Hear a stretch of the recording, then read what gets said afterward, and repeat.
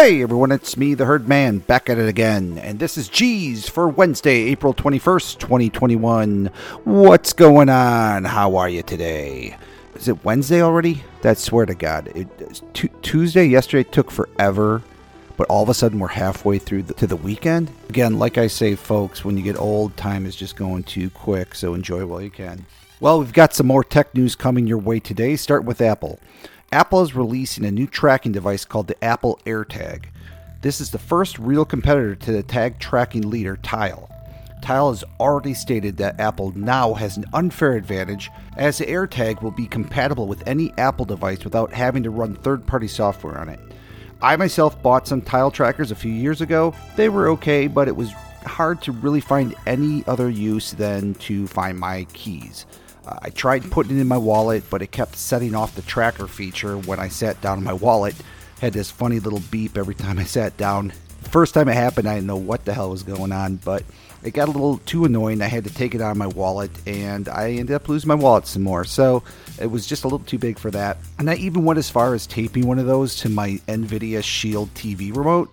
For those who have an NVIDIA Shield TV, the original remote sucks. It's too small, and if it goes in the cushions, you can't find it. So I decided to use a Tile tag there, but even that was hard as the Tile Square was bigger than the remote. However, I may have to see the size and usability of the AirTag before making a final decision on it. In the meantime, if you do need to get some kind of tracker, just remember, folks, it's not worth the extra money just to spend something, because you're just going to lose it anyway. Apple also announced the release of a new iMac that is only an inch thick and comes in a variety of colors. As always, Apple is trying to stay up to speed with the styles, and this move is no exception. And Apple's old nemesis, Microsoft, had their deal to buy Discord fall through. Although both companies were deep in discussion, it was Discord that finally decided that they wanted to go it alone and run itself as an independent company. This is sure to make a lot of users happy who did not want to see Discord fall into the hands of the corporate giant. For all you podcast lovers out there, and I know you're out there because you're listening to this one, Apple announced that they are going to open up a subscription service for content creators. Podcast creators can choose to start charging listeners a monthly fee to listen to their content. You can bet on one thing, folks. The Herd Man will not be doing this. The one thing I love of doing this podcast is that it's not about the money.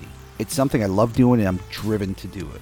When content creators start caring more about dollars and taking that money from their listeners, things become less honest. That's just how I feel. I mean, sure, I know that platforms like Twitch are doing the same thing already, and I'm still a little reserved about something, like people subscribing or donating to my stream. However, I just don't know how this will work if you're hosting on a different server than Apple.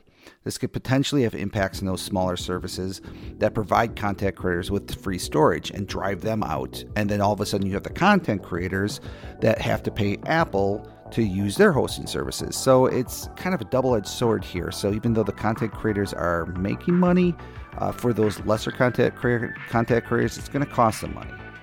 Could Netflix be getting into the game streaming business soon? A report has the movie streaming giant planning a possible launch of an online game streaming service.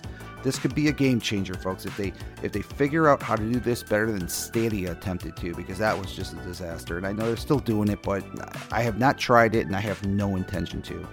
And the idea of game streaming has been around for quite a while, and although you have services like Stadia and PlayStation Now, this could be a level up considering Netflix's expertise in the streaming industry. And finally, because I can't go a podcast without mentioning some sort of Marvel news, Emilia Clarke has signed on for the Disney Plus series Secret Invasion.